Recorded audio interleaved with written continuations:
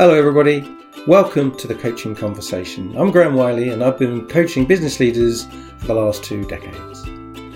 In this series we're going to explore some of the things I've seen and learned in that 2 decades and hopefully help you see how you can become more focused, more effective and hopefully happier in your life. So it's now time to sit back, relax and enjoy the Coaching Conversation. Hello everybody, welcome to the Coaching Conversation, and my subject for today is delegation and how delegation is ultimately the key to your personal success. I'm going to start by explaining how delegation fits in to being a manager, being a leader, and then how it becomes critical to your personal development. As a manager, you're entirely responsible for the organisation of resources to produce outputs. That's the definition of management. And resources are people, time, money, machinery, whatever. But that's your job, and the more effective you are organising those people, the more outputs you're going to produce. And therefore, delegation within that context is a critical piece of management efficiency and management effectiveness. Now, a lot of people talk about delegation. A lot of people express an understanding about being a good delegator or not being a good delegator. Well, they may or may not be good delegators, but I see very few courses or training on delegation that's as effective as it might be. And many of the people I coach put delegation and the ability to delegate as one of their major goals in a coaching program.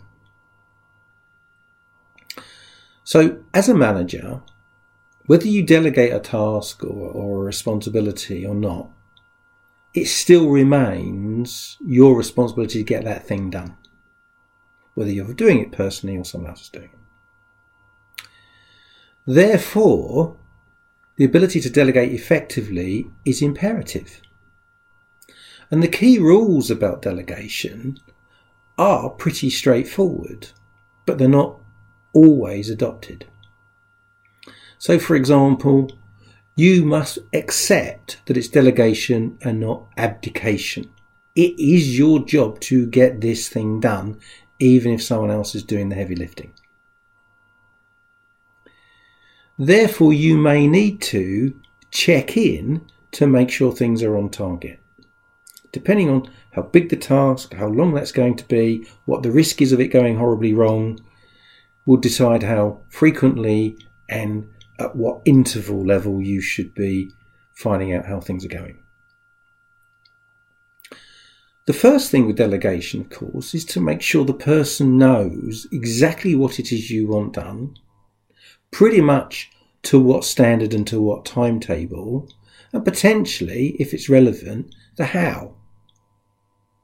And if when you're delegating you get them to play that back to you, it's the only way you can be certain that they really know what you want, when you want it, and how you want it. That should then incite a conversation that would say, I can't do that, or I've got a problem, or I need help, or can I? Can I have one of these? Can I use this? So that the person becomes empowered, enabled to do precisely what you want. If you fail to communicate, if you fail to check in, why would you be surprised if you got disappointed and let down and the work wasn't done to the standard, to the timetable that you had set? Another piece about delegation is making sure that the person you're asking to do something, and it could be a team of course, not just a person, actually has the capability to do it. And capability is a number of things. It is time, it is skill set, and it might be other resources that they need to undertake the task. And it's your responsibility to make sure they're in place. Now, clearly that can be a very short conversation, or it could be a very long conversation, depending on their readiness for the delegation. Now, as a manager, as a leader, your ability to delegate becomes critical to your success. There's an old adage about delegate to make yourself redundant, and in principle that's right. If you want to be progressing your career, if you want the next promotion, you've got to be available for it. If you are entirely indispensable in the role that you're in, you can never be promoted. So if you are a poor delegator, you are by definition limiting your career prospects. As I said right at the beginning of this piece, it's key to your success. It's key to your success because by delegating, you are learning to be a very effective manager. Can you imagine that the chief executive of something like British Petroleum or, I don't know, AstraZeneca is actually doing all the work that goes on in that organisation? Clearly not. It's cascaded down delegation, isn't it? Well, the further up the tree you go, the more delegated things have to get. If you think about most roles of managing directors in organisations, they actually physically do very little, personally. I don't mean they don't work hard, but much of their time is about thinking, organising, communicating, coordinating others, the resources in their organisation, their direct reports. And so delegation and the ability to delegate is a critical management function if you're going to get promoted. There is another responsibility, and this is a piece that many people don't understand. How do you know how good the people are that work for you unless you have tested them? How do you know how committed, how energetic, how hardworking, how capable they are until you've delegated to them virtually to an extreme position? You don't. And so until you do that, you're never going to find out. More importantly, neither are they. They won't know what they're capable of, and you are denying them the opportunity to develop by not giving them this delegation. At some point in your career, go way back when, go as far as you like, someone asked you to do something extra. Someone gave the opportunity for you to do something new, something more, and you took it. You demonstrated to them that you were able and willing to do this, and you demonstrated yourself that you were able and willing to learn and develop. And that happened multiple times, and they enabled you to be singled out for promotion and for development. So if you don't delegate to people beneath you, why do you think you are going to get the answer that you need, which is that they are taking more and more work off your table? And how are you going to identify the talent, the future people to take over from you as you go up the tree? So delegation isn't about being lazy. It's about being smart. It's about being a manager. It's about managing your time, managing what you do, managing what other people do, and being good at it. It's also about trust, and it's also about risk management. When you delegate something to somebody, you're trusting them. I don't mean you're hoping, I do hope it goes right. I don't mean that. You are placing your trust in them that they will deliver for you, and therefore they need to know that. It's part of their accountability. The other thing is risk.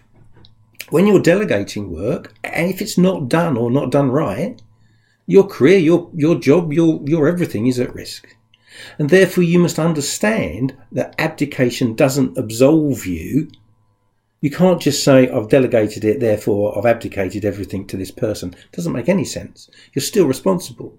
And therefore risk assessment of what you've delegated and who you've delegated to is critical to your ability to manage delegation effectively. So if you're giving something very important to somebody who's very inexperienced, but you believe has got the raw talent and will benefit from the exposure, then you need to make sure you stay close to it. If you're giving something to someone who's done it a million times, is very senior, very seasoned, you probably don't need to. And these are all part and parcel of how you use delegation effectively to become a very good manager, a very good delegator, and, as I said at the beginning of the piece, how it becomes the ultimate key to your personal success. As a coach, I've worked many times in enormous depth around delegation with senior executives. Many of them are very reluctant to delegate effectively. They feel they're being unfair, these people are already hardworking, or they feel they can't trust them, or they're worried about the risk of failure. Well, you've got to take the steps to mitigate those risks. You've got to take the steps to find out just exactly what they can and can't cope with. And if at the end of the day you need to put more resources in, you need to do that. If you need to put more training in, you need to do that. But equally, you need to push people. You need to give them opportunity. And if you don't do that, you pay the price for that. As a coach, I've seen bad delegation lead to all sorts of knock-on effects for people and their well-being, their stress levels, their ability to cope with their workload, their ability to actually gain the recognition and development that they so justly deserve. And then they become embittered, they become unbalanced. And that's not good for anybody. So once again, it's another point about how important delegation is to your personal success, your personal development. It seems a small thing, but delegation is right up there with the key skills of life. I hope you found that helpful. I hope you found it interesting. My name's Graham Wiley, and you can reach me on the Executive Mindset at sagegreen.com. You can check us out on our website, theexecutivemindset.co.uk. And I look forward to speaking with you again. Bye-bye. So, there you have it, the latest edition of the Coaching Conversation. Hope you found it interesting, hope you found it useful. You can find out more about our coaching programs at theexecutivemindset.co.uk. If you want to reach out, you can send me an email at theexecutivemindset@sagegreen.com. You can book a free 30-minute session at theexecutivemindset.co.uk, which will give you a really good feel for how coaching could help you. And if you really enjoyed the session, do please rate us, do please give us a review. And nothing more for me to say other than see you next time.